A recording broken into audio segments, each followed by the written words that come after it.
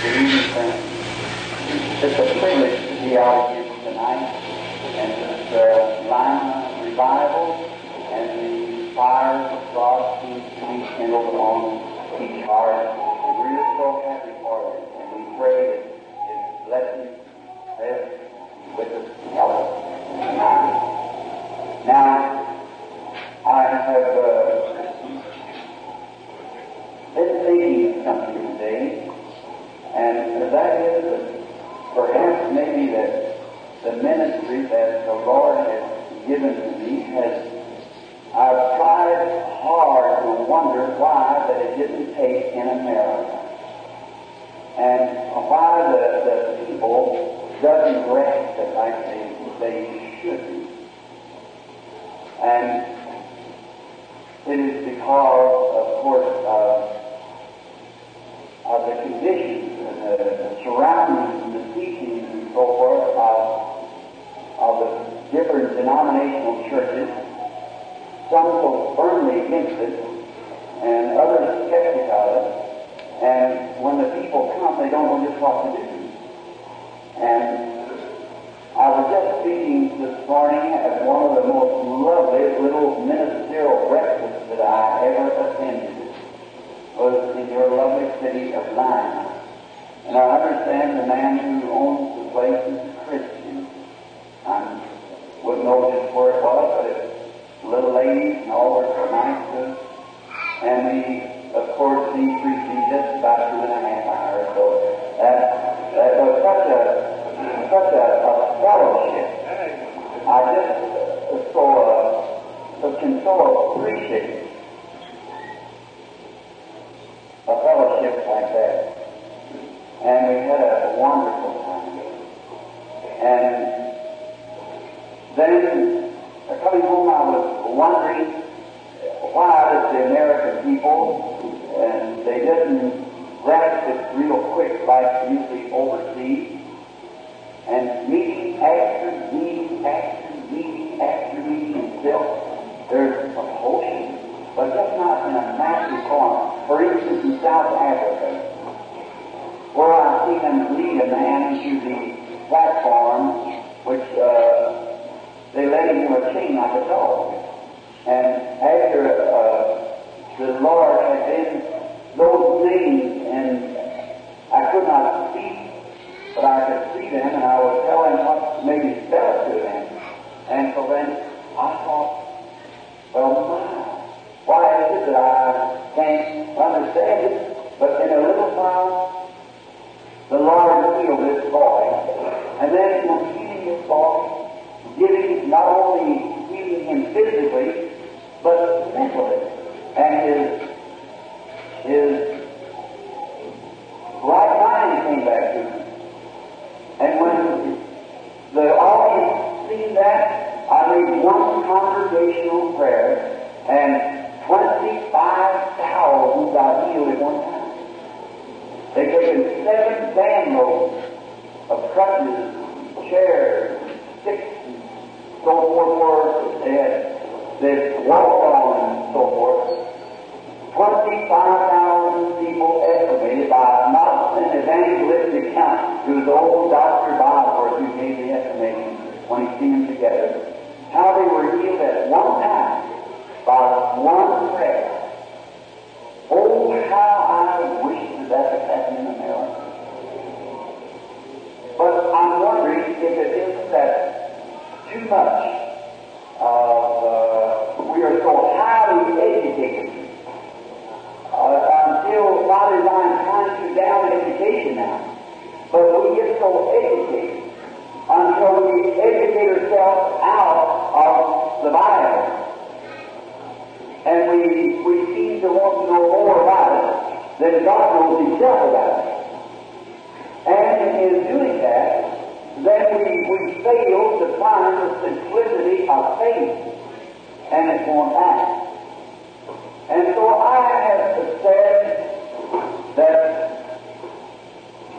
if tomorrow night, if the Lord is willing, I noticed Leo and Jean, I don't think never had the right to help in the meetings, but to getting out of the prayer card. And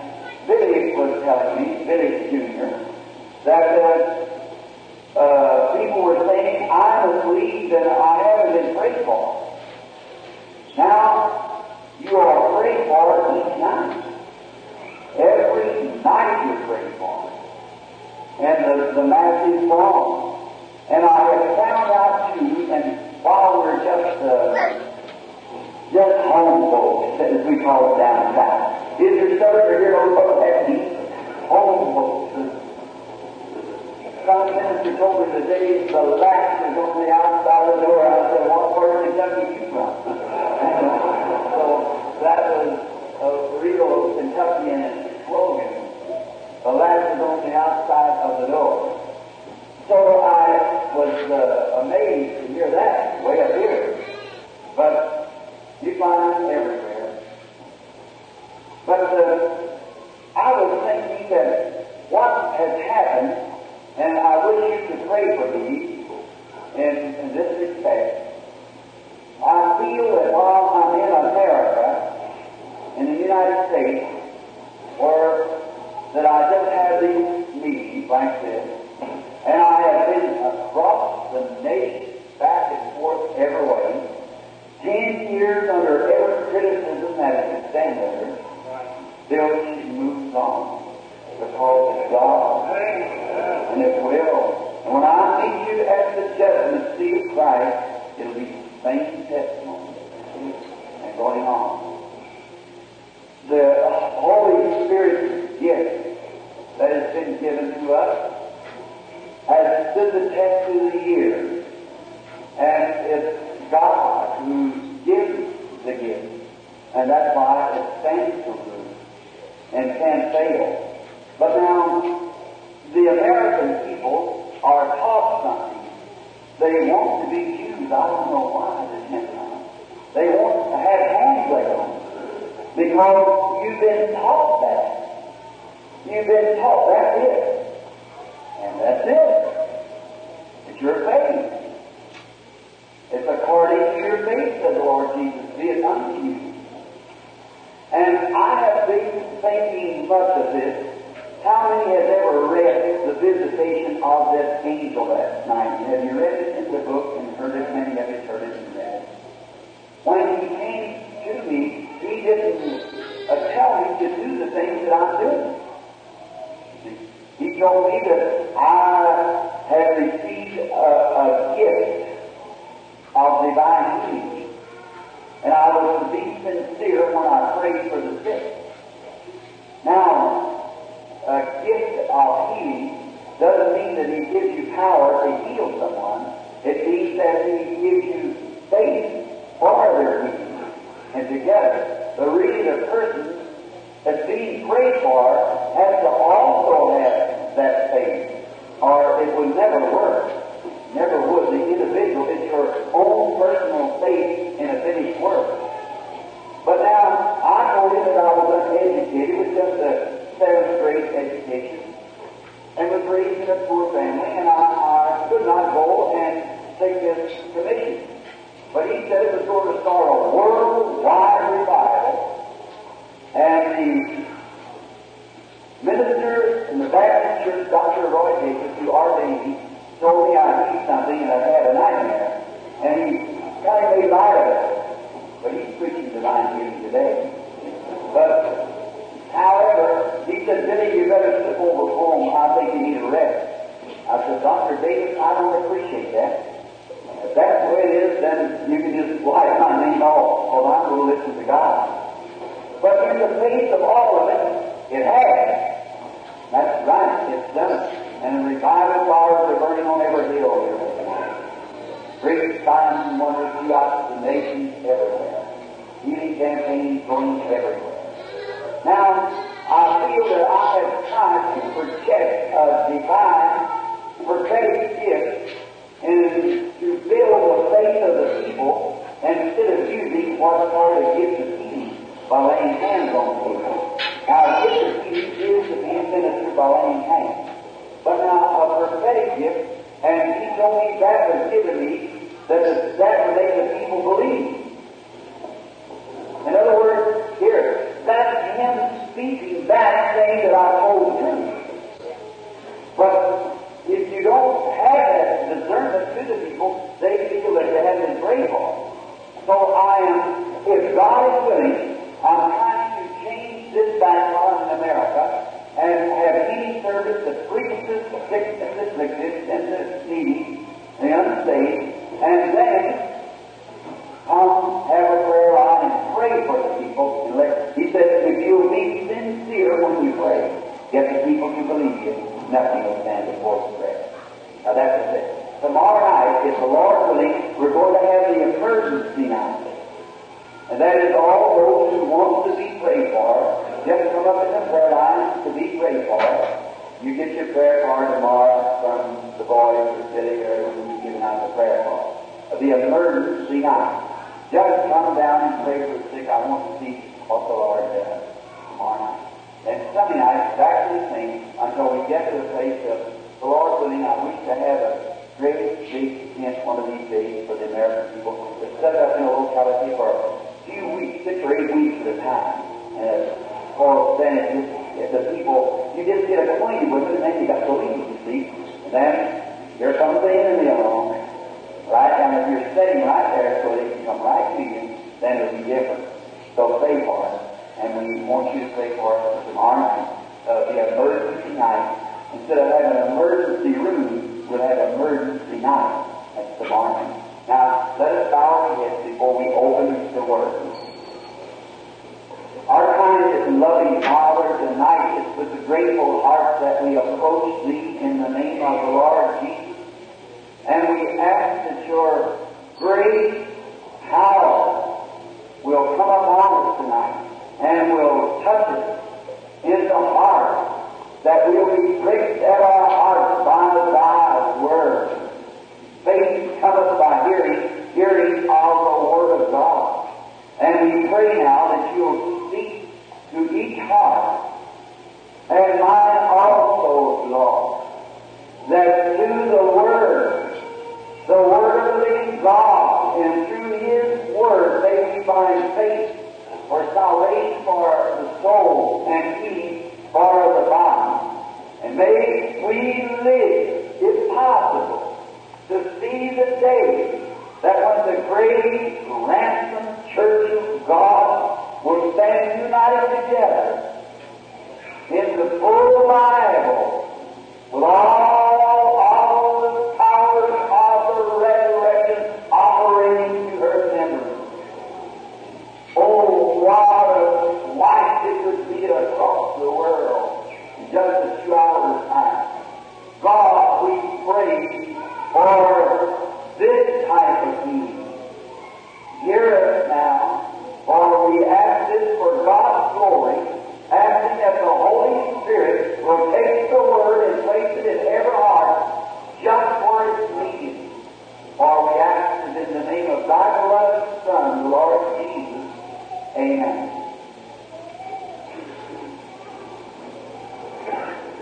In this blessed Word called the Bible,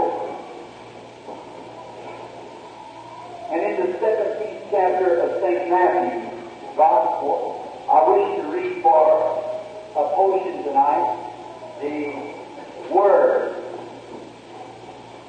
And after 6 days, Jesus taketh Peter, James, and John, his brother, and brought them up into a high mountain apart, and was transfigured before them, and his face did shine as the sun, and his raiment was as white as the light.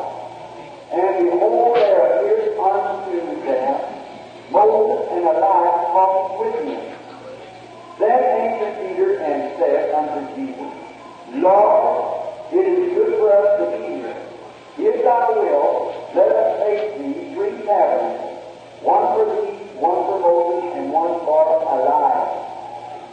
While we yet spake, behold, a bright cloud overshadowed them. And behold, a voice out of the cloud which said, This is my beloved Son, in whom I am well pleased. Hear ye him. And may the Lord add His blessing to the reading of His Word. Now for a text tonight, if it should be called that. And no matter in any kind of service, the Word should have preeminence. It should be first. And the healing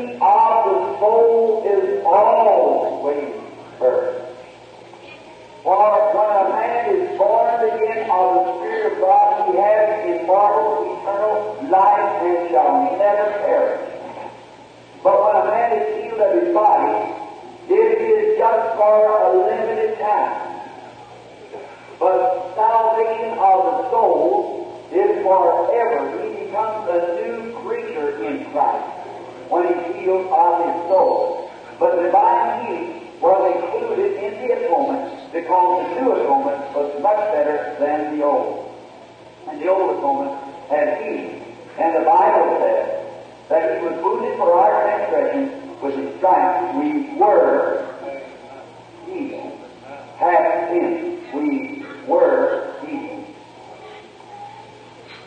Oh, it's wonderful.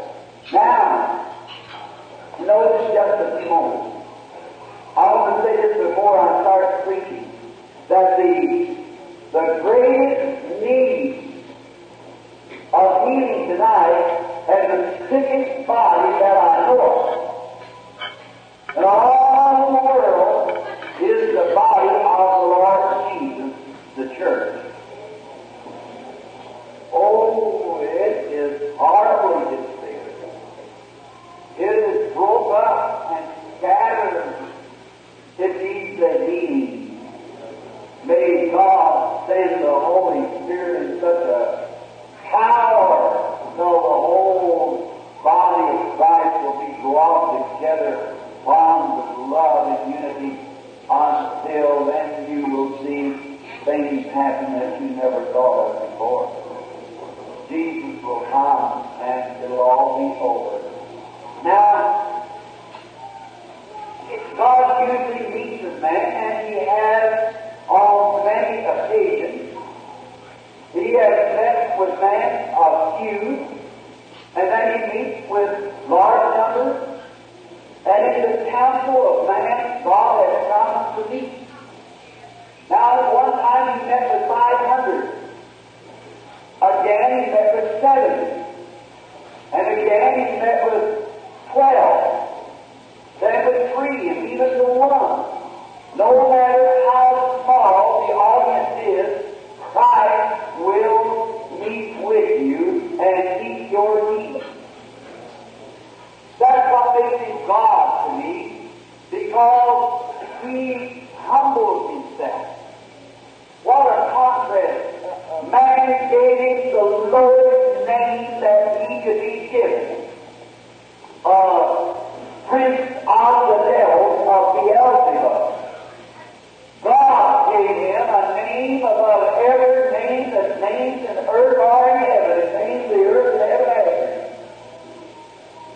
Man placed Him as low as they could put Him even into the grave, and God exalted Him above every angel, archangel, every principality, until even He's so high that He has to look down and see heaven. That's the difference what man thought of Him and what God thought of Him. So the one who was the highest becomes the lowest, that He might redeem the middleman, you and I, back to the fellowship of God. So He meets in the council of man, no matter where it is or how many. If you have a need, He'll come. He crossed the stormy sea one night into the land of Galilee because one maniac was calling for Him and had need. And after meeting that maniac, the people thought they would toss him to some hogs if they would have the revival, so they asked Him to leave the land, and He always goes away when He's not welcome. So He turned back again to His own country. On this occasion, He had taken 3 men, Peter, James, John. Now, these 3 men represent love, hope, charity. Love, John. Hope, James. And faith, hope, and charity. And faith was Peter. That in the witness of these 3, the Bible says, in the mouth of 3 witnesses, let every word be established. And God was was fixing to do something on this occasion that needed 3 witnesses for an established family. And oh, how he loved to establish his word. Now there could be many angles, and I know that many fine scholars here tonight will be more capable of this job now than I. But really, God doesn't do anything just to be, as we would call it in a street expression, gassing around. God speaks specifically, and every word got an eternal meaning. You get it? Every word that proceedeth out of the mouth of God. And may I say this to the weakest of saints here tonight, that it might help you. When Jesus was on earth, He was at all of the Godhead bodily dwelt in Him. He was God, tabernacling in flesh in the Son. Jesus was just not a prophet, He was God. A lady said to me some time ago, she said, Mr. Brown, I would love to hear you speak. And I'll say this with reverence, and if there's any offense there, I don't mean to speak against any person's religion. It's not in my heart to do that. But the lady was a Christian Science. And she said the only thing is you put too much stress and deity on Jesus Christ. And said you make Him immortal, divine. I said He was divine. And she said, if you being fundamental, you say in your preaching, and you will accept the Bible when it says that He wasn't divine? I said, yes, ma'am. If the Bible says He wasn't divine, then I'll believe the Bible. But I want you to give me the verse and the chapter. She said, I can furnish that. I said, let's be here. And she said, on His road to resurrect Lazarus, the Bible says in St. John the 11th chapter that He wept. And said, being weeping, He could not be divine, He had to be human. Oh, I said, lady, your argument is thinner than the prophet of a shattered chicken and starved death. You know that's wrong. I said, look, you fail to see God in Christ. I said, it is true that He wept when He went to the grave of Lazarus. He was a man weeping. But when He stood and pulled His little frail body together, so His head towards the sky, looked back, and said, Lazarus, come forth. And a man that had been dead 4 days, surely keep living again. That was more than a man.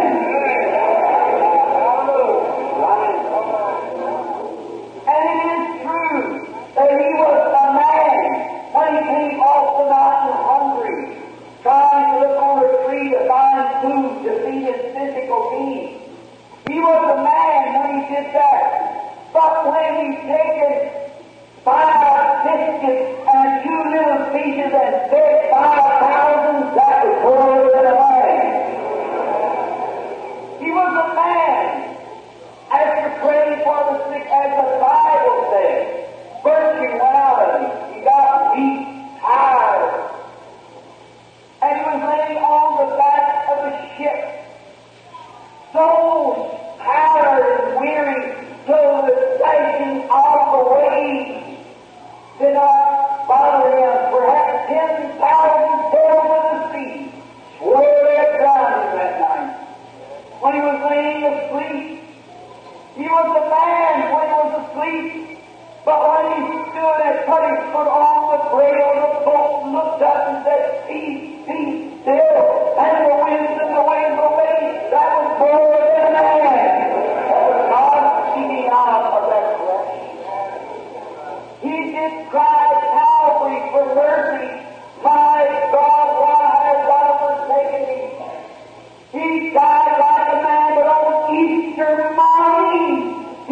on the road seal of the sword and death itself. There is pain and corruption to its maker, and He rose from the dead. He proved He was God. So when the poet said, living He loved me, dying He saved me, buried He carried my sins far away, rising He justified, breathing forever, someday He's coming over for glorious day. The hope of our ages rests there on the person of the Lord Jesus returning the second time. He was a man, yes, but He was the God-man. God was in Christ, reconciling the world to Himself. Jehovah's tabernacle. Not me that doeth the work, it's my Father that dwelleth in me, said the Son. He doeth the work. In other words, in that case, the Father was the vine. He was the branch to bear the fruit of God. Now He becomes the vine, and we become the branch. And all that was in God was poured into Christ. Are you ready? Here it is. It may get you, but listen, all that was in Christ was poured into the church. The work that I do shall do also, more than shall you do, for I go to my Father. You see? We are living under our God-given privileges that God has redeemed us to. In our picture, when He had taken these three witnesses to go up to testify something. Now, perhaps maybe I'm going to take it in a little different angle. It really represented the coming of Christ the second time. On the appearing of Moses, Elijah, and then Christ only. But it represents something more. And every time you read the Word of God, man who read this same chapter 2,000 years ago was inspired by it. Man who read it 500 years ago was inspired by it. Just as inspiring as it is to us tonight, because it is the Word of God. If I write you a letter, it might inspire you, but it wouldn't help the rest of the world. And after a while, the inspiration would read the letter as we go on. But God's Word is eternally, from everlasting unto everlasting. That's the reason I believe the Word. Notice, now, He was going to make a manifestation to show to the world what He had did.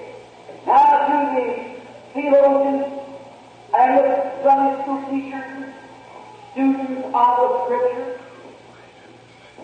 in the Old Testament, we find out that when a son was born into a home, well, he becomes automatically an heir because he was born in the home. Now, many times you watch in the translation of the Bible, like in the King James, St. John 14, it says, "In my Father's house is many mansions." That doesn't sound right, does it? In my Father's house is mansions in a house. I don't know, I believe it wasn't Wycliffe, it might have been Moffat, or one of the translators says, "In my Father's compartment house is many compartments." That's worse than ever. But in the original, it says, "In my Father's kingdom is many palaces." Now, why was it? Even down in the days of the early translators in England, when King James Version, when the translators translated the Bible for King James, in a kingdom was called a house. And and He was the Father of that kingdom. And that's the way the translators put it to the view of the English people in that day. In my Father's kingdom, His house, it was called. Now, in the Old Testament, when a child was born, and this is good medicine for you Pentecostals. Notice, when a child was born, automatically he became a son because he was born. A son is one begotten of. That's where you Catholic people know about eternal sonship. How can you explain that word? How can it be eternal if there be a son? A son has a beginning. All right. But in this case, when a son was born into a home, then he was a son because he was born. Now, many of the Pentecostals and the Baptists and Presbyterians or Nazarenes, they take that as sufficient. That settles it. But it's wrong according to the Word. Now, this son being born, he was given a tutor. Paul speaks of it in Galatians and so forth, of how a tutor was a later or a teacher that was to teach the son. And the father, being his son, he got the very best tutor, teacher, that he could find. A man that would raise the child, not according to the maybe common ethics of teaching, but to be an obedient child. Somebody that the father had confidence in. Now here it is, I want you to see it. Notice what a beautiful picture, that when a child is born into the kingdom of God, the Father has given us a tutor, the Holy Spirit. Not a bishop, but a Holy Spirit. A race. And this tutor brought word to the Father how the child progressed. And so does the Holy Spirit bring to the Father how His church is progressing. Oh my! How we must dread to tell the Father the way we behave ourselves. What children? Oh, confused. One this way, one, oh, what a disgrace it is. All separated and divided, arguing and fussing and disputing over little petty differences. Unbelieving, unthankful, unholy, without even natural affection, when we should be in love with God. Now, so as the tutor, the raiser that was selected by the Father, oh, do you see it? The Father never selected an archbishop. The Father never selected something else or some denomination, although as good as it is. The Father selected the Holy Spirit to be our tutor. He is to raise us. Now watch the tutor's position. What the tutor is to do is to guide and to teach. And he'll never teach anything contrary to the school book. Amen. I hope that went into the left side of the stick. Notice, in the book, this is God's eternal Word and the Holy Spirit. He's only on the Word of God. Man, the inner man shall not live by bread alone, but by every word which is out of the mouth of God. Is this? The Holy Spirit teaches on the Word. Now, that's what He teaches. Have faith in the Word. Believe the Word. But now, we got away from that. We believe the church. And with all respect, great programs are crossing the nation which ought not to be even on television, saying that the Bible is nothing, it's the church. But the Bible said that every man's word be a lie and mine be the truth.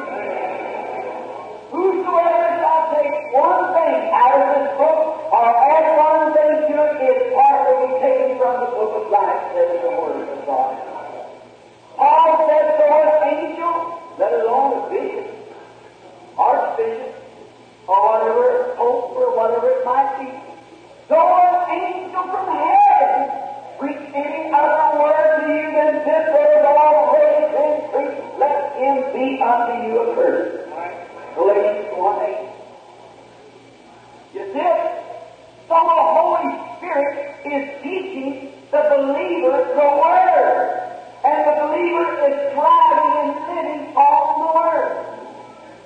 Now, the Holy Spirit back in the shadow, he would go up and he would say, now I'll tell you, this boy, no matter how good a boy he was, how bad he was still a son.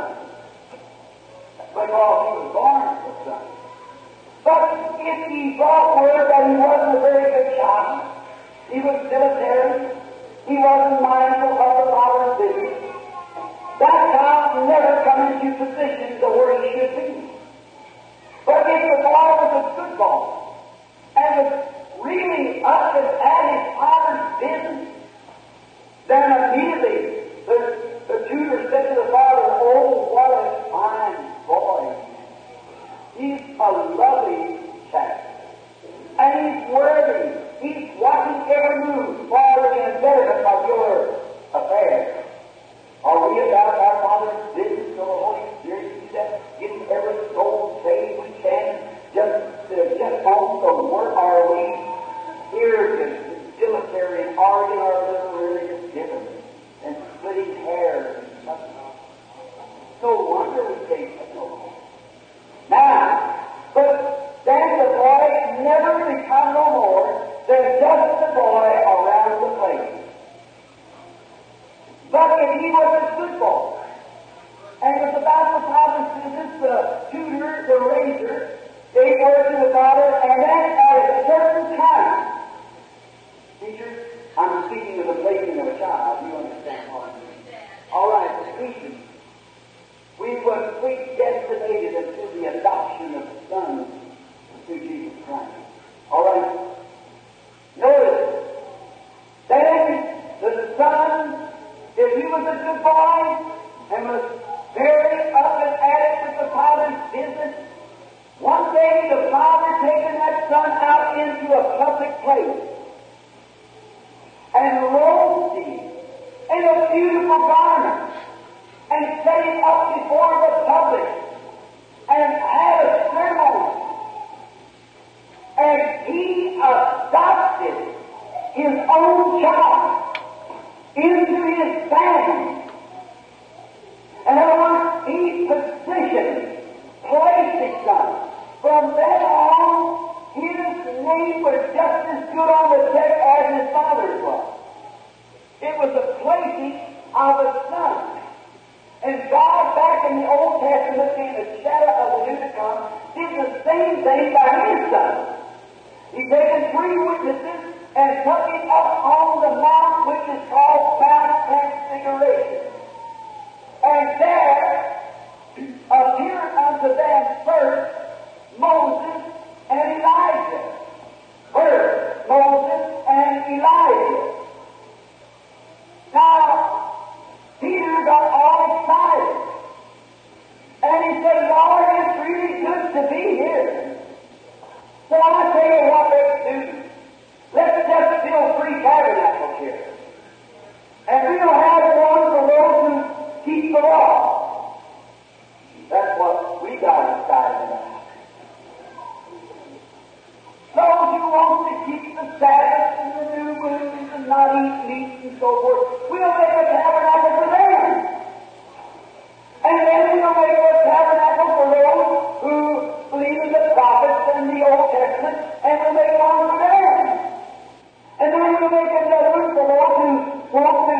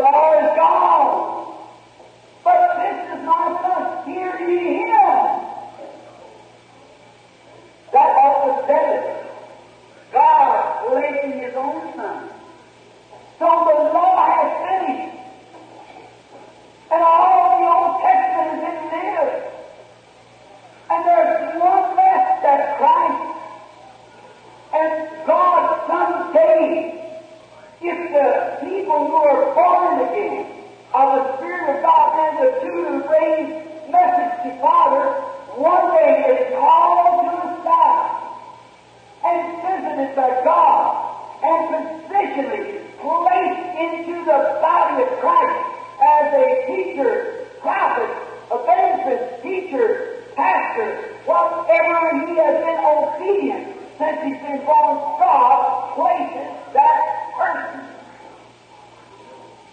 You see? Now, then his authority comes from God. Then his message comes from God. Now we have a lot of impersonation, but God backs up his message.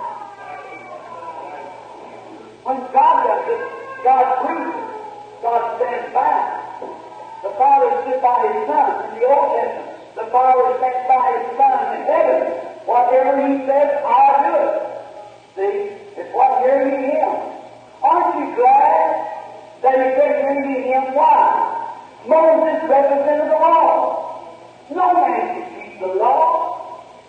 There's no flesh saved by the law. The law was a condemner of the people. No one can be saved in keeping the law. No work that you can do can save it. You might do one thing, join church, baptize, forward, backward, whatever you will. That doesn't have anything to do with it. You are not saved by your works. It's by grace are you saved. That's a gift of God. No man can come to me except my Father draws me first. You said, I sought after God knows you. Never, my brother. It was God seeking after you. No man can come to me except my Father draws him first. All that come to me, they are God's love gift to Christ. And you're not yours, but you belong to Christ. The Father has brought you out of the life of sin and has given you to Christ, and Christ sent the Holy Spirit to tutor you or to raise you to believe Him and go by His school book. Amen. Now, amen, so be it. I believe it. I'm not amening myself, but I like the word amen. Notice, then, I'm so glad that He said that. The law can't save you, but why I only hear Him? He's the only one that has salvation. He's the only one that can give you life. He's the only one that can give you healing. He's the only one that can take away my burden. He's the only one who can raise you up at the last day. That's the reason you're in Him. Look at Moses, the law. No man can be justified by the law. Because no man ever kept it outside of Christ. Then here, Elijah. What did Elijah represent? Elijah represents the justice of God. The line of God's justice. He went up on the mountain and sat down. And they sent a captain of 50. And he raised up. They were interfering with God's program. He said, if I be a man of God, let fire come from heaven and consume them. And down comes fire and consume them. So the captain probably said to the king, said, it was just an accident, it was an act of nature. So we'll send another captain. So they sent another captain and another 50. And when he got up to where he was, he said, if I be a man of God, let fire come from heaven and consume you, and down comes the fire. Oh my! Who was going to stand under the justice of God? I certainly don't plead for His justice. I plead for something else, for His mercy. Don't hear Moses anymore. Your self-righteous rags won't stand anyhow. Don't plead for justice because you don't even have a chance. You were born in sin, shaped in iniquity, come to the world seeking life. You don't have a chance. So it's not justice that we plead for. But I'm so glad, after we look at that dark picture,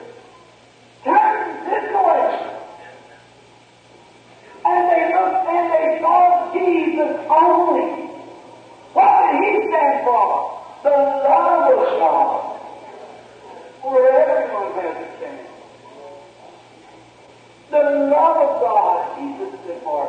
Hear ye Him. Not our laws, our creeds, our affiliations and denominations, but the love of God. And man today is constrained by the Holy Spirit to come and love Him and serve Him, for He's seeking us to do that. God is looking for somebody who will stand out on the front line with love, not with their education. I'm not trying to support my ignorance, but I am trying to say that it doesn't take scholarship. It takes a surrendered heart that God can make love. You don't know the Bible half as good as the devil does. So what good does it do you to someone said, "Oh, said, Brother Branham, you mix up, you ought to teach it this way." I said, "Sir, I may not know the word very well, but I know the author real well." Not to know His word is right, but to know Him is right. To know Christ is life. Knowing it in a personal experience. The Word opens up to a new look to you. My wife, the Bible is a love letter. My wife writes me, I love my wife. And she writes me a love letter. And she says, "Billy, I'm sitting here with the children and so forth, and I like what she puts on the paper. But I love her and she loves me, and it's just a connection I can read between the lines." I know what she's saying. For it's a love affair. In her word, she is projecting to me, and in the word, knowing her so well, we love each other so we can read between the lines.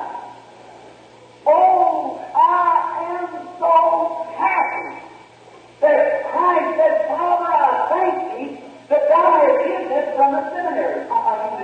Why is it true? That's all the thing. And has received the baby, such as would nurse from the mother, from the Word. It's a love letter. You read between the lines. There's where you find it. It's not a law, not a sound of a serpent, but the love of a kind heavenly Father who loves.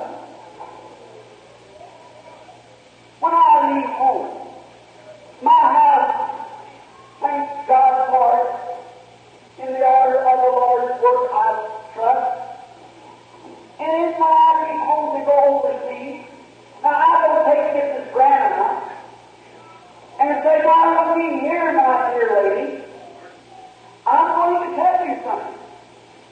When I go overseas, thou shalt not have any more husbands.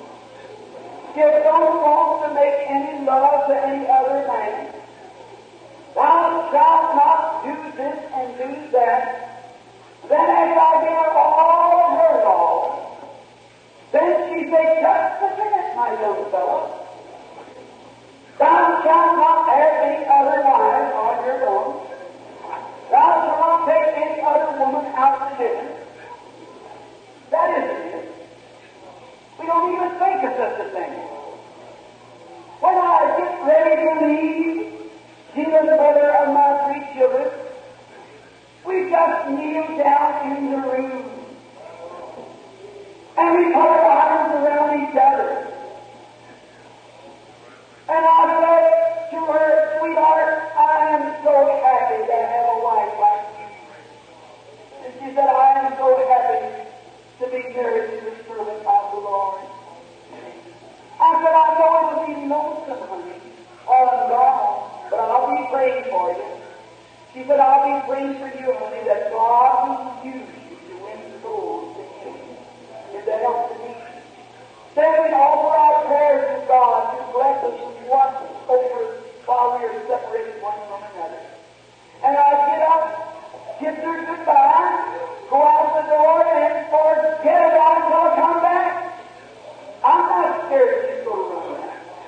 She's not scared of me taking out any other woman. As long as we love one another like that, we'll be true to each other. And as long as you love the Lord Jesus, you'll do what He wants you to do, and do nothing to harm you. It's love that the world is looking for. So I speak with tongues of men and angels, said Paul. I have become as a sounding brass and a beacon cymbal. So I have power to do miracles, to move the mountains.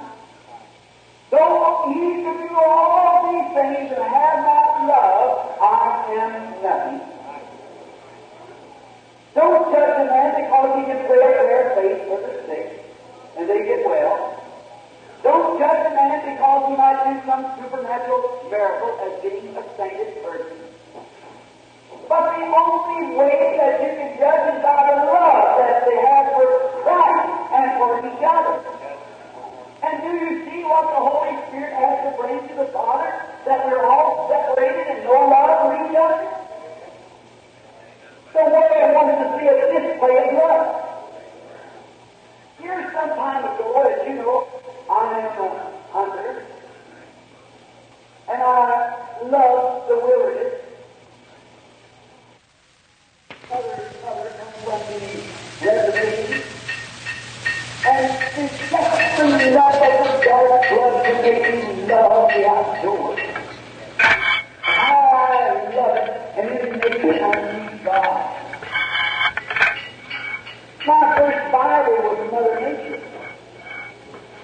Who could look in the face of that flower and be literally right and say there's no God?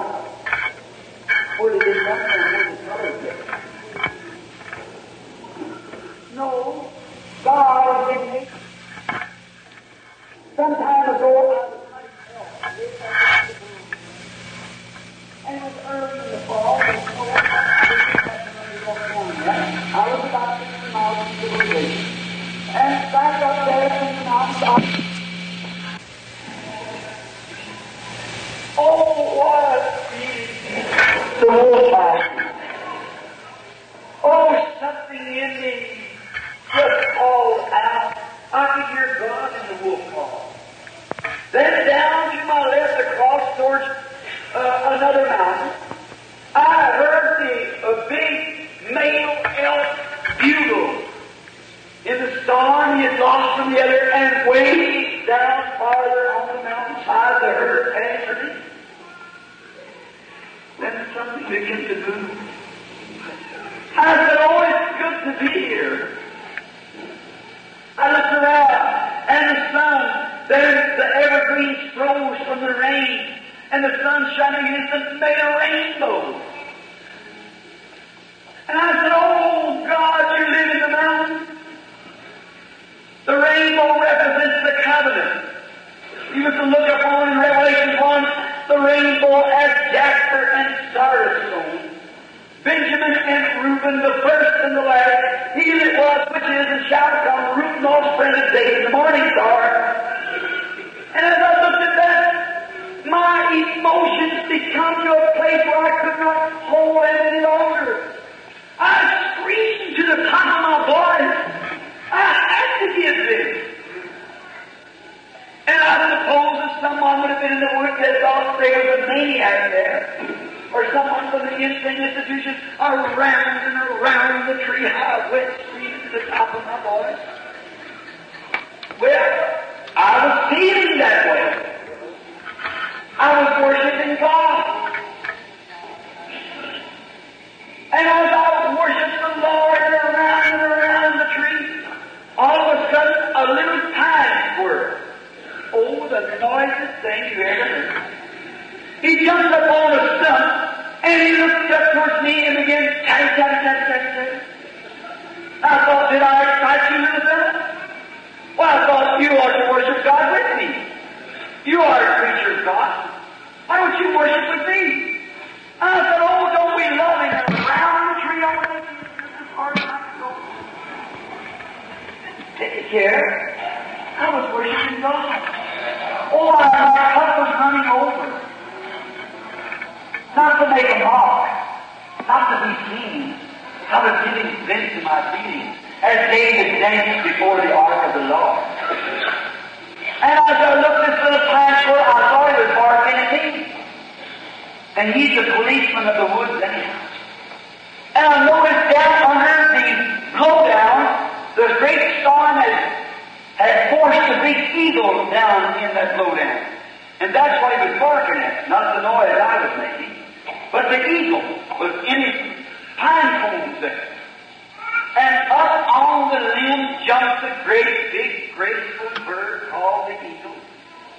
I stopped and I thought, well, I know you're in that wolf call and the elk call, you're in the sunset, you're in the rainbow, you're just everywhere, but what about this? What kind of seed is this?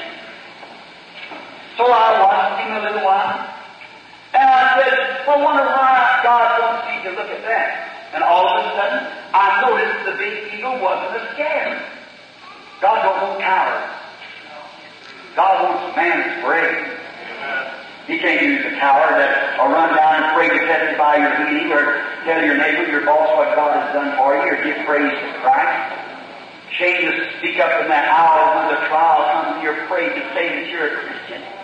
God can't use you. I doubt the devil has been able to do such as that. That's right. You are not much good for anything then. But this eagle, I noticed him being brave. And I thought I'll try out his bravery. And I said, fella, those great big gray eyes looking at me and then the pine for. And I said, do you know I could shoot you? Which I wouldn't. I admire him too much. I said, do you know I could shoot you? He just kept moving his wings. And I grabbed my gun, like for the gun, jumped, and he looked at it. And he kept moving his wings. Oh, I said, thank you, Father. I see what it is. You have provided that eagle with two wings. And as long as he can feel that those wings are in condition, he knows he can beat you in the top of that bushy. He has confidence in his God-given protection. And if an eagle can have confidence in his God-given protection, what ought the church to do with the Holy Spirit? Your God-given protection and tutor. When sickness strikes or when trouble strikes, I looked at him. He knew I was admiring him. And he knew he could be in the top of that bush before I could get that rifle and be out of the way. So he knew his judgment was right. And as long as he could feel those wings working all right, everything was okay. Now, as long as a Christian can feel and know that your experience in your life, and you can feel the Holy Spirit in your life, the devil can't block you. You know where you stand. And after a while he got tired of that little old chatter. So he just gave a great big bounce, made about 2 flops, and then I began weeping. As I noticed that big, graceful bird, set his wings, he never flops anymore. He just knows how to maneuver those wings, those God-given gifts that he has. He just knows how to maneuver them in the air. And he went up, until he becomes just a little spot. I wept. I said, that's it, Lord. Get so tired of this little chatter, till he just got out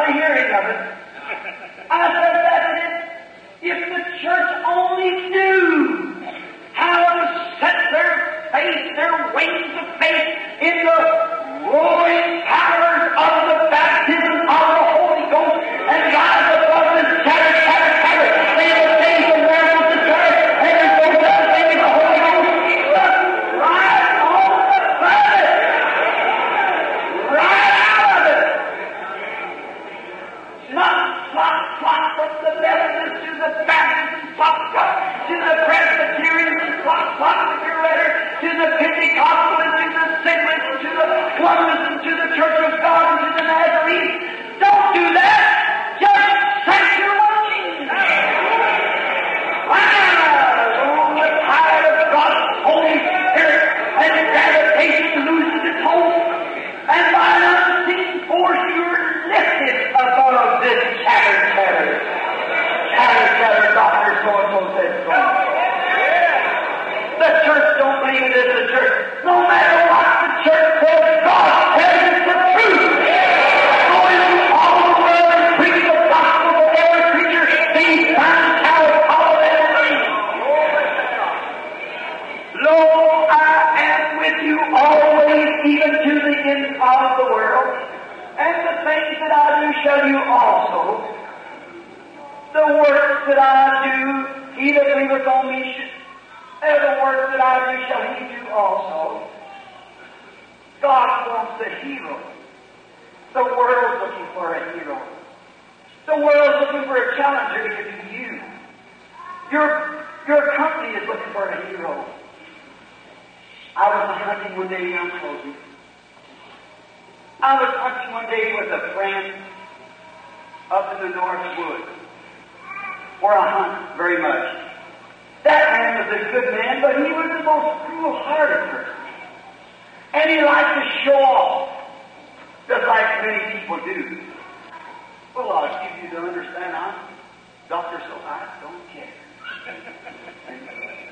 Well, now, you don't even know that's all right, I know him. But he says he loved to shoot fawns, just to be mean. Now, it's all right if the law says you can have a fawn, that's all right. Take it, be satisfied. He'd kill 8 or 10 years. Just because that I called him out for it. I used to be a game warden for many years. And I called him out, and I said, Bert, you ought to do that. That's not right. Oh, he said, you chicken-hearted preacher. So I said, all right, go ahead. But you're doing wrong. Someday it's going to come back to you. If you want a fawn, you got as much right to get the fawn as Abraham had to take the calf. But you must take one, for you must give Caesar what's Caesar's, and God's what's God. But he shoots the fawn just to make me holler at it. And one year when I went up to hunt, he made a little old whistle. And he could make that whistle go just like a little fawn's crying. And I said, Bert, are you going to use that? He said, oh, preacher, get next to yourself. And we were in the woods a couple days later. We come to a little opening. The snow was off of the opening where the sun had come in the woods. And he sat out and blew this whistle. Sounded like a little fawn making us cry. And listen now closely. And when he blew the whistle, what appeared on the other side but a beautiful big doe, a mother deer. Oh, she looked so graceful. Her big brown eyes looking, her ears sticking up, and she walked out towards the clearing. Why? She was a mother. A baby had cried. Where was it? It was in trouble. A mother's love called. And I watched this man pull back the lever and throw a shell into the rifle. I thought, oh, Bert, you're not going to do that. And I see him as a dead shot, raising his rifle and placing the crosshair on her heart, setting his shoulder for the recoil of the rifle. And that big doe in this gallant display of heroism walked out, tramping, looking, and she spied the hunter. I said, oh, how can you do it, Bert? She was looking for that baby. Though she knew that rifle would take her life in a few moments, it didn't bother her. There was something in her. Her nature. She was a mother. It made any difference whether she died or not. The baby was in trouble. She was looking down the rifle barrel. The baby in trouble. She seen the hunter and the gun raised. But where was the baby? She walked on into the open. I said, oh, God, please. Oh, don't let him do it. How can he do that? And as I was praying, I noticed the gun didn't fire. Very quick shot. I looked back, and I just saw him with his gun, and the gun barrel was shaking. I looked at him. He turned around, and tears was rolling down his cheeks. He laid his gun down, he grabbed around the legs, and he said, Billy, I've had enough. I can't do it, Billy. Pray for my sinful soul. What was it? He saw a display of real mother love that would walk in the face of death because the baby was in trouble. People, God is looking for men and women who has the love of God in their hearts, who can walk in the face of death itself and call those things which are not as though they were, because God said so. The love of God in their hearts. Let's pray.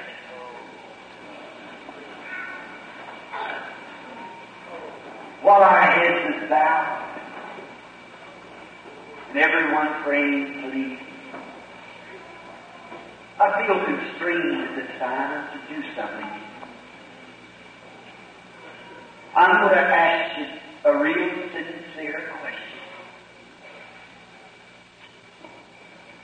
If you're not a Christian, or you have professed Christ, and you've never made a real stand, aren't you kind of ashamed of your confession? Though you've belonged to the church for many years, but you really never have been born again. You've kind of listened to the creed of the church. You've never listened to the Holy Spirit wooing and teaching you to come to Christ. And you would like to step out tonight as a real hero and show your display of real gallant love for Christ. While your heads are bowed and the Christians are praying, I wonder if you just raise up your hand, not to me, the preacher, but to God, and say, God, tonight, in my heart, I now raise my hand. I want to be full of your love, that I can display your love to the world as an example of Christ. Take me tonight and fill me with the Holy Spirit. Forgive my sins and make me a new creature.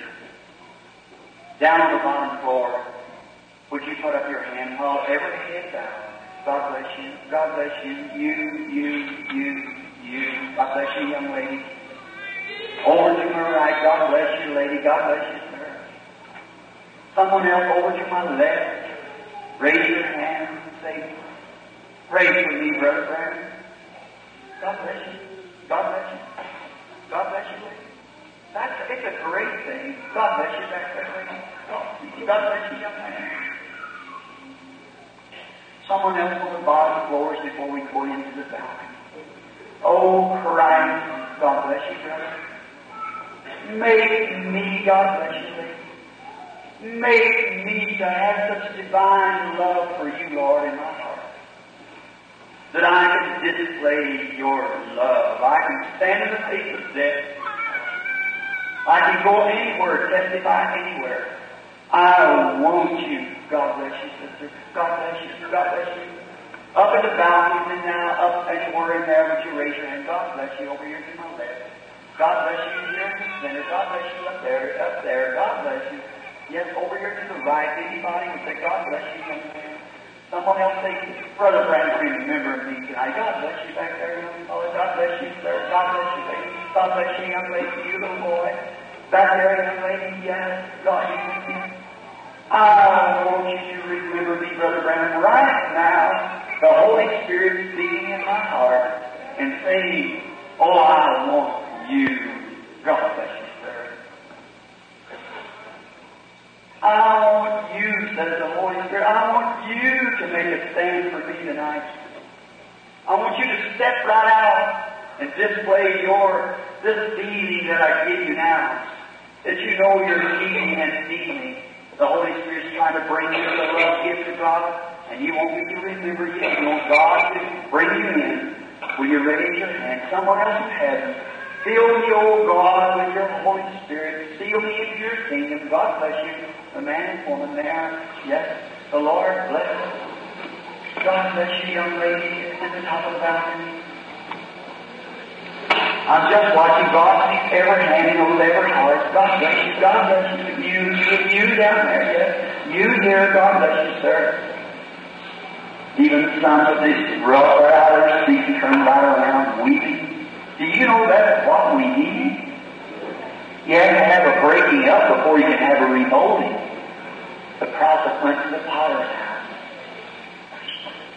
We don't need any theology now. We need love. Oh, the love of God, how rich, how pure, how fabulous and strong.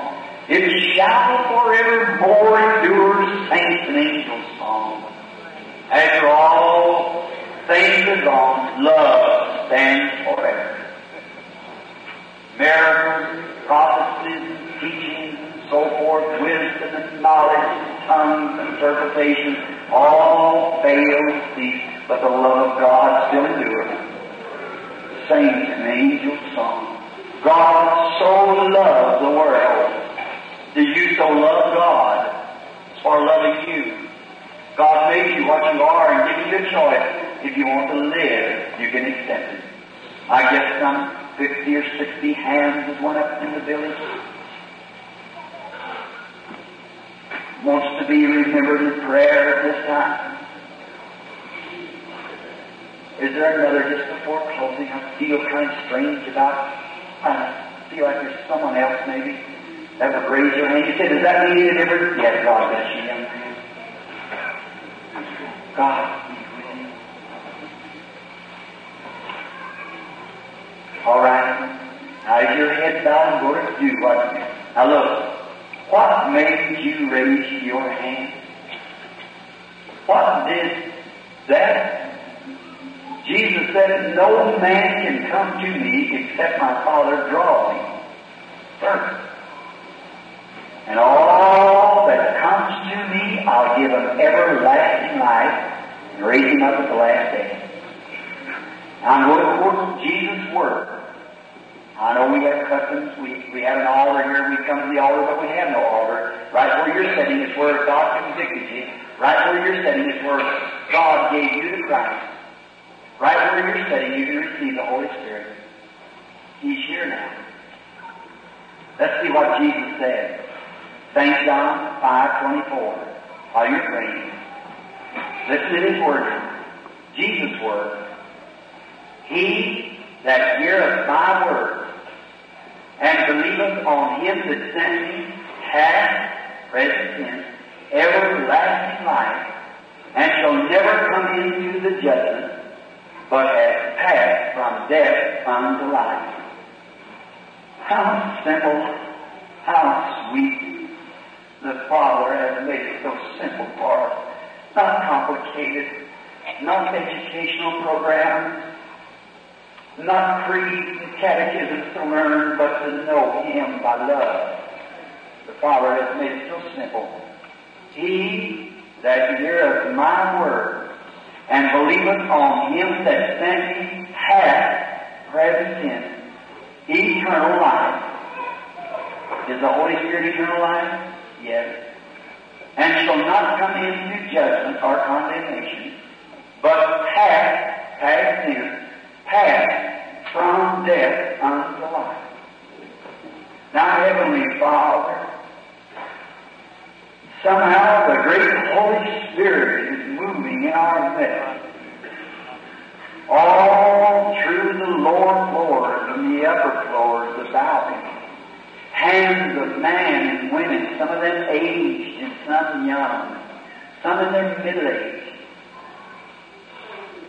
And they have accepted you you as their Savior and desiring to be filled with the Holy Spirit, to be taught of Him, to lead a humble life, to have the fruit of the Spirit in their life, and become salty in their walk and in their life so that the world will thirst.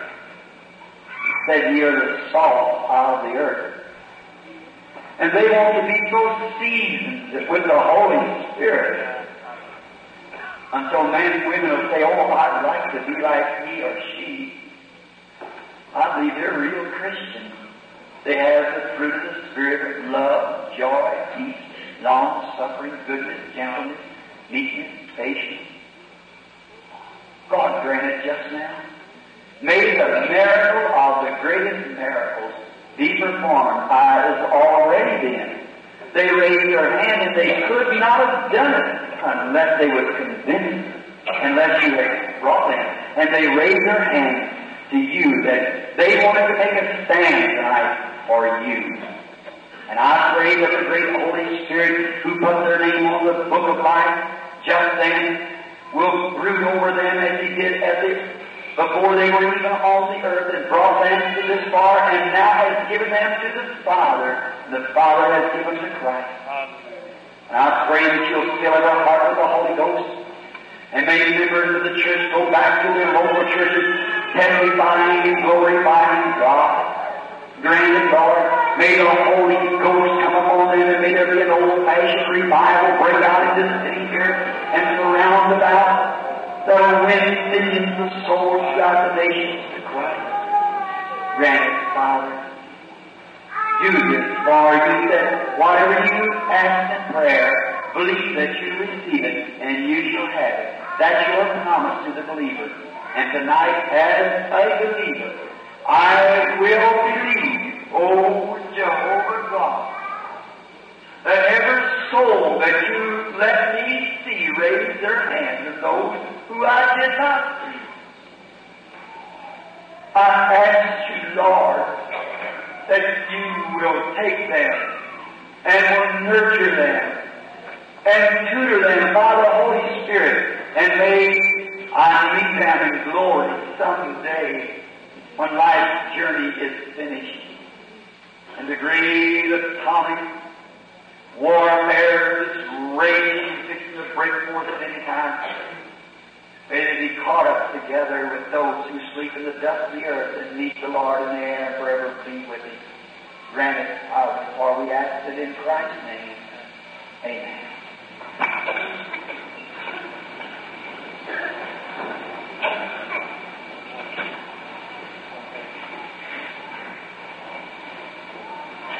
Oh, I love Him. Isn't He wonderful? How clean you feel.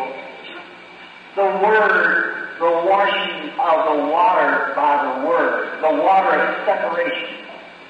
And we're washed by the water of the Word and separates us from the things of the world to a consecrated life with Jesus. Oh, it's mostly almost 10 o'clock. I've been so long. But, friends, I feel that this is more profitable than anything. Salvation of souls. Did you give out prayer cards? I don't believe I'm going to use them. I just feel constrained not to.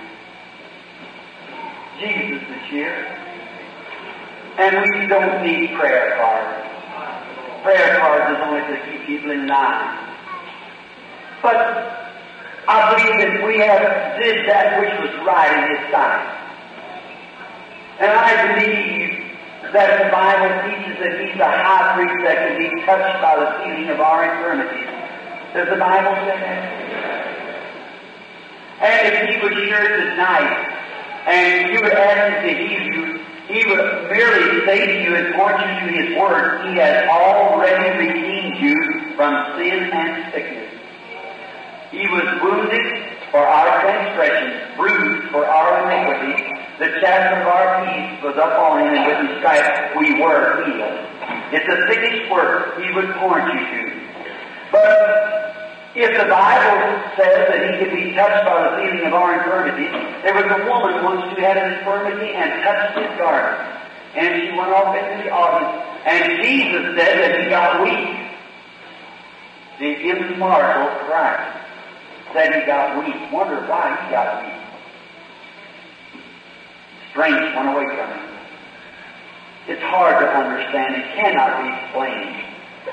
Did you ever know that poets and prophets are considered neurotic?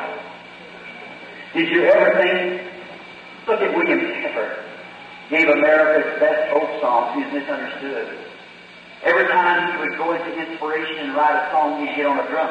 Finally, after he came out under inspiration one time, he didn't know where he was at like, and he left the inspiration. He called his servant, a couple of razors, and then suicide. I stood by the side. That was Stephen Foster, I beg your pardon. And William Pepper, I did stand by his grave in London, England, not long ago. And there, William Pepper gave the world a great song. He wrote that famous song, "There is a fountain filled with blood drawn from Emmanuel's veins. When sinners plunge beneath the flood, lose all their guilty stains." And when he come out, did you ever read the history of that? When he come out under that inspiration, he was carried away so when he penned that song, so he got in a cab and tried to find the river to commit suicide. Consider it neurotic. Jonah, after having inspiration on him to preach to a city the size of St. Louis, and they repented to the cut sackcloth on their animals, then when the Spirit left him, he prayed for God to take his life. Elijah stood under inspiration, called fire out of heaven, and called rain on the same day. And then when the inspiration left him, he was wandering in the wilderness for 40 days and nights, and God found him pulled back in a little cave. The angel on the pool of the water, the first man stepping in with faith, challenged that angel. The whole virtue of the angel left the water, and they had to wait for another season. A little woman touched the garment of the Lord Jesus, and Emmanuel, the fullness of God in him, and he turned and said, "Who touched me, for I got weak?" When you wonder. Now, if he is a high priest that can be touched by the feeling of our infirmity, now, since he's being glorified, and our infirmities has been paid for, how will we know whether we touched him? He has to be the same. To go out into the audience and find the same. Is that right? We've heard it. I believe tonight, if you will be reverent, real reverent, and will ask God, and we'll just pray, and let the Holy Spirit move into the audience, so these young Christians that just accepted Christ can see that the Christ that they accepted is not a mythical or a bunch of creeds. It's a living God. Father God, in Jesus' name we commit this audience to Thee. There's 6 people here, and I know that You are here, the great healer, that You've already purchased their healing. And now, Heavenly Father, as a confirmation of Thy Word, I pray that You will do something tonight, right here, just the way You did it before You were crucified. Like those who went to Emmaus, and on the road over there they were talking with You, they didn't recognize it. But once when You got them inside, the doors closed. You did something just like You used to do it before Your crucifixion, and they recognized it was You. Do it again tonight, Father. Will You just look upon this audience, and we surrender ourselves to Thee, and look, faith has been born, and I took up my time. But I pray that You will excuse the time and will receive the people into Your kingdom and to Your grace. And may I who serve now be anointed for this service that's coming on, and may everyone here be anointed. And may we see the working of the hand of the living God who is in our midst. In Jesus' name we pray. Amen. Now, I say this due respect. Look this way. How many people in here are sick? I don't want prayer cards. I want them without prayer cards. Raise your hand. Sick won't start to give you. Anywhere, down in the word that is raise your hand. You're all totally strangers to me. Jesus, when He stood and looked at the audience, how many was never in one of my meetings this year? Just look. Dr. David used to explain before I come in the working. You understand how it's been explained? How that my contentions are that Jesus Christ has raised the dead. He's the same yesterday, today, and forever. When he looked upon the audience and found the little woman, when Nathaniel come, he knew him, said who he was, called Peter, who he told him even his name and all of mine. And he said, I don't do nothing till the Father shows me first. St. John 5:19. How many know that's true? The Son can do nothing in himself until he sees the Father do it. He perceived the thoughts he done all just as he was God. He's raised from the dead. Now look this way, just set quiet, and pray. And say, now, it doesn't take a difference whether I touch you or you touch me. That has nothing to do with it. You touch him. I'm not the high priest. He is the high priest. That can be touched by the feeling of our infirmity. How many know that the Word of God? Now, you look to Him.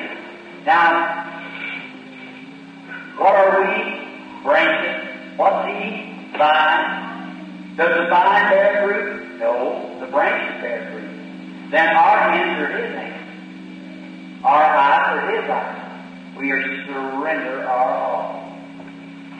And if Jesus Christ will come now visibly and works outside of Satan, what He's just done, will come and will speak and do just as He did before His crucifixion. Will you believe He's raised and He's here? Will you accept it, everyone? All of you in the audience with one accord, bless your heart. This is an awful challenge. But what is it? Someone said to me one time, Brother Branham, aren't you afraid? No, sir. Just as the eagle.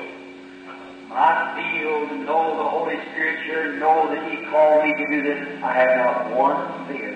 It's His word, not mine. I have nothing to do with it. It's your faith touching God. You're at the breakfast this morning as I explained that. The woman used God's gift. God used His own gift in the resurrection of Lazarus and others. But when the woman does it, she used God's gift. And this is the place you're using the Holy Spirit, God's gift. And we're set in as vines or as branches. Now look and believe. And may God of heaven, who someday we'll stand in His presence, may He give to me as humble servant this that I ask now for His glory. In Jesus' name, amen.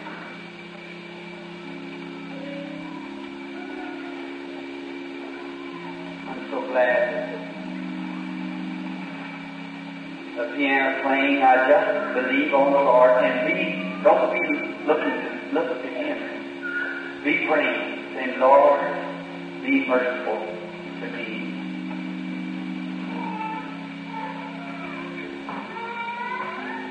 Now, anyone knows that's read the book and so forth knows me. I'm just a man. Don't know a person in here at all. As I look over the audience, I met this Methodist preacher sitting here this morning. And I believe this is Mr. Smith sitting right here in the recorder. I know those sitting there. I know none of the rest of you. But there's someone here who knows you. And that's the high priest, Christ, that's being prayed. I'll watch. The Holy Spirit, Christ, is here. When He said, the works that I do shall you also. A little while and the world, that's the unbeliever, will see me no more. Yet ye shall see me. Did He say that? I, personal pronoun, will be with you, even in you, to the end of the world. Showing Himself. The Bible said He's the same yesterday, today, and forever. What did Paul see after His resurrection? What did He look like? A light on His road to Damascus. He said, I came from God. Who was He? The pillar of fire that led the children of Israel. That is the Ark of His covenant. Anyone knows that was Christ. And then He said, I come from God, the Logos. and I go back to God. And when Paul seen him, he was below good. That's what he is tonight. How many have ever seen a picture of him? If they take him scientifically, Houston, Texas, got him hanging here in Washington, D.C., for the FBI examination. That proves both to the church and to the world, I've told the truth. Christ is alive. And He's proved it. If I die this night, and this is my last message, my words are true. The church knows it. Millions I've preached. They get direct over 10 million people around the world. They know it. And science knows it because they took a camera and set around in America and one in Germany and took a picture of it. That's light. It's in the book here. Not a very good book. It's not mine. It's copyrighted. The American Photographer Association, Houston, Texas owns it. I buy it. I usually have them in the meeting to sell. Just what I get them for. I don't take money. I don't need money. The little love gifts people give me once in a while, I live by it. That's all I need. Do you ever keep praying? I can only say what I see.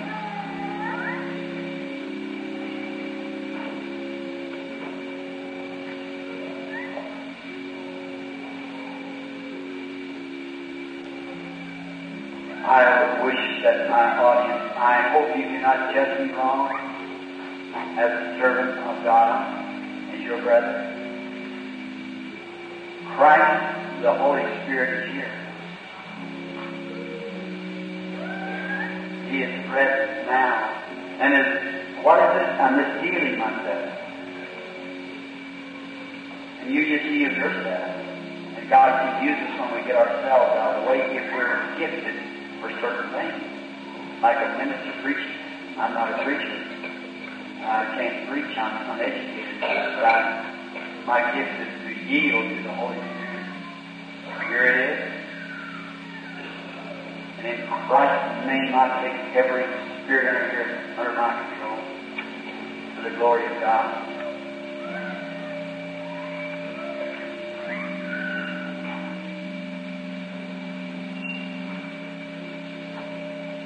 I only wish you could see what I'm looking at.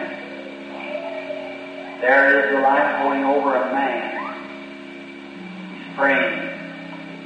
The man is saying, Lord, let it be me. He's wearing a blue and red tie. Sitting right here.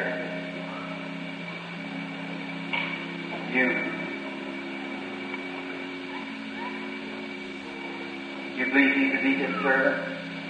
If God will tell me what you're wanting from God, will you accept it? You will. You have a prayer card? You don't. You got kidney trouble that you want Christ to heal. If that's right, wave your hand back and forth like this. Receive it then in Jesus' name. Have faith in God. Don't doubt. Believe with all your heart.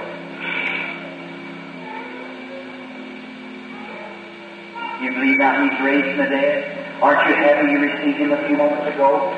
There's no other religion in the world can prove their founder. They're all dead and in the grave, but Christ rose. Christianity can prove right here that He's the living. When anybody, the Mohammed and the Buddha said, let me see you produce what He said, bring Him to the meeting. Something's happened, hasn't it, sir? What did you touch? Not me.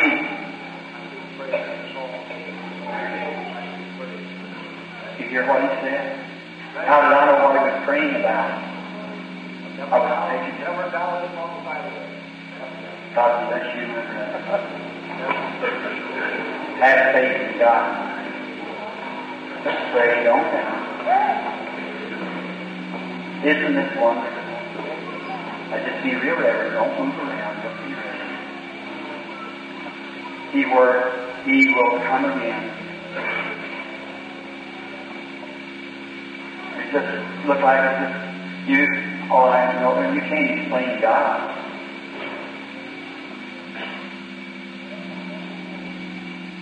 Here it is. lady sitting to my right. She's wearing a white hat. She's praying, Lord, let me know. She's sitting right here at the side of a woman that's crippled or something on the end of the road. Do you believe, lady, that you've made a contact with God? You believe me to be His prophet, His servant? If God will tell me what you're praying for, will you believe it's the same Christ who could tell the woman at the well where her trouble was? You would believe it?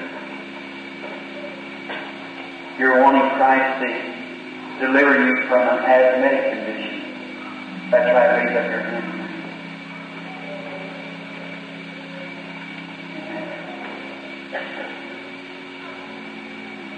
There seems to be a man associated there somewhere. Oh, is the lady sitting next to you? It's a woman of praying. It's not for herself. It's a little lady with a sweater. She's praying for someone else. That's the man, isn't it? He's not here either. It's your father. He has arthritis. Raise up your hand if that's witness the truth. You have a prayer card, lady? You don't? Maybe you go home and find your father as you have believed. In Christ's name.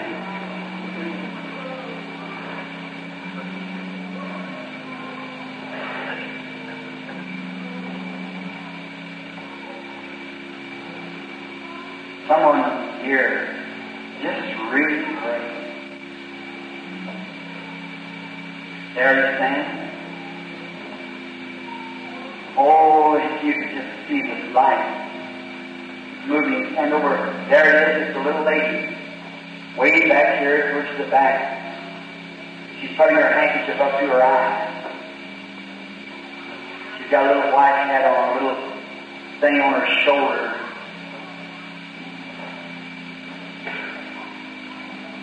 She's suffering with a nervous condition. And she's been in and out of hospitals. She's had operations. That's right, isn't it, lady?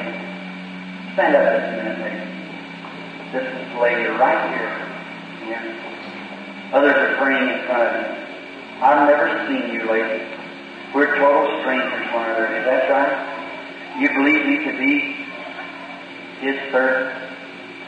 You believe that He died, rose again, and He's come back in the form of the Holy Spirit and performing the same works, and you touch something out of you were praying that I would call you. Isn't that right? And now just a moment I can catch the vision again. Yes, I see you all upset about something. And I see, yes, it's operations. And operations is made in her. That's right, isn't it? And you're not from this city. Neither are you from this state. You're from Michigan. Right?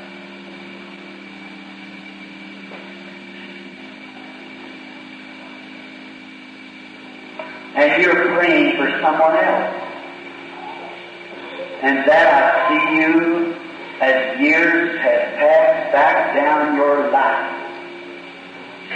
And you're holding a little baby in your arms, and the baby is blind. It was born blind. You've become a Christian. You prayed for the baby. The baby has received its sight. And now it's quite a lad, and it's going blind again. And you're wanting Christ to heal that baby. And that you might know that I be God's prophet. The baby looks very pale, the child does. It's real white-headed, pink kind of, it's an albino child. That is true.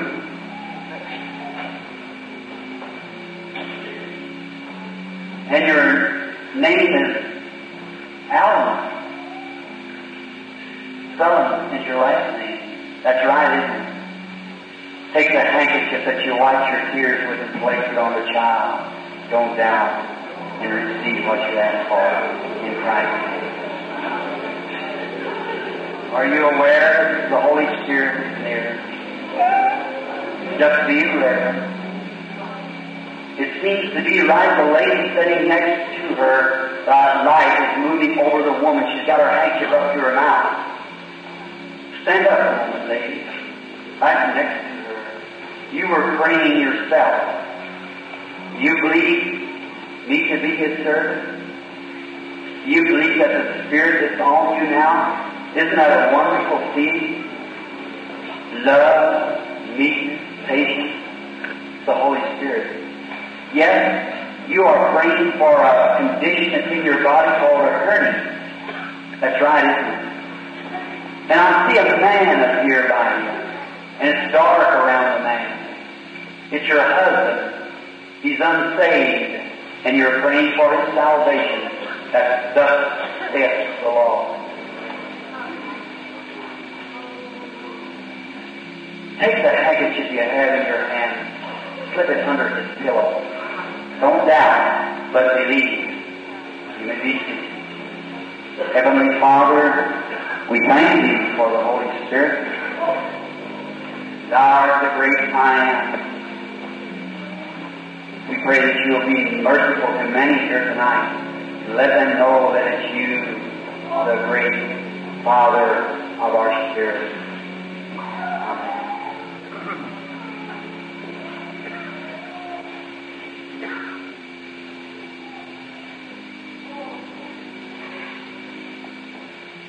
Oh, how wonderful Jesus is.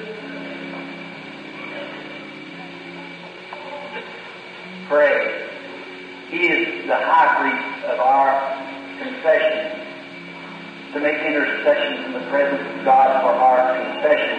And everything that He died for is ours, a free gift, if we will accept it and confess it, and deny everything contrary. Oh, He's sending now that light, the pillar of fire, the emerald light, the Shekinah glory of the presence of God. It's over a man with a light suit on, sitting right back there, way back towards the back. He's on the outside seat, and he's got some kind of a vocal condition in his throat. Stand up, sir.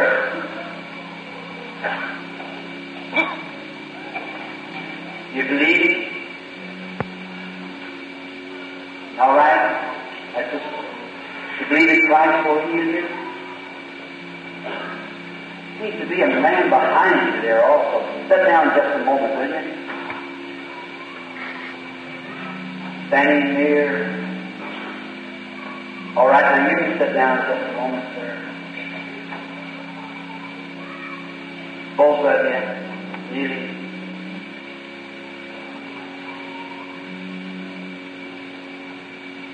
Here it is. You're Mr. William Caraway. Stand to your feet. You're from Findlay, Ohio. That is right. Your faith has saved you, sir. Go home in peace. God be with you. Lay your hand on the man in front of you, so to touch the man also. In Jesus Christ's name, may they receive that what they have asked for God's glory. What about the balcony? Are you believing up there? God is up there. He's sending you down here. Are you believers? Have faith in God. I challenge your faith. Believe with all your heart.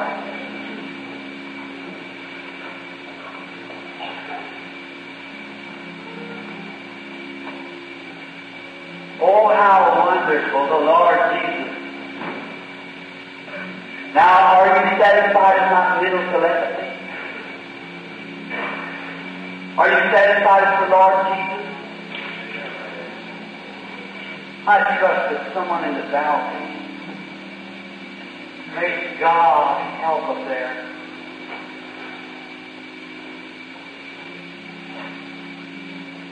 It's over the lady sitting right straight in front of me with a black dress on.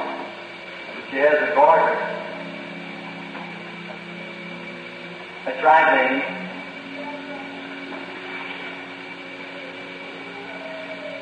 You're not from this city. You believe me because He's God's prophet? If the Holy Spirit will tell me where you're from or something about you, will you believe Him? Will all the balcony believe? While I have contact with the lady through the Holy Spirit. You were praying, wasn't you, lady? And here's another thing you might know. You prayed for this before you left home. You're from another city. Near Dayton, something like that. It's a smaller place. It's called Miamiburg. That is right. Do you believe now? Then go home and be healed. Are you believing, everyone? Do you believe His presence is here? He's omnipotent. He's omnipresent. He's all around everywhere. Believe on Him now and be healed. I want you to do something for me. There it is again. Bow your head just a moment. Our kind Heavenly Father, oh, to know Your presence is here now, how You are proving that You have raised from the dead, and that the Bible is God's infallible Word. You're the high priest that can be touched by the feeling of our infirmity. And we're so thankful for it. And You had to make a way to prove that Scripture. And tonight it has been fulfilled, for Jesus Christ is the same yesterday, today, and forever. Oh God, how we love You, how we worship You. You are in our midst.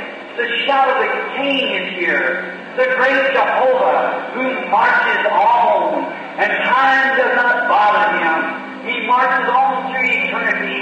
He's eternity through eternity. The everlasting I Am, the Creator of heaven and earth, the author of every good gift, and whatever that is good in all heavens and earth belongs to You. Oh God, be good to these people tonight and cast away the unbelief that's in the midst of the people and all the superstitions, that the Holy Spirit might with one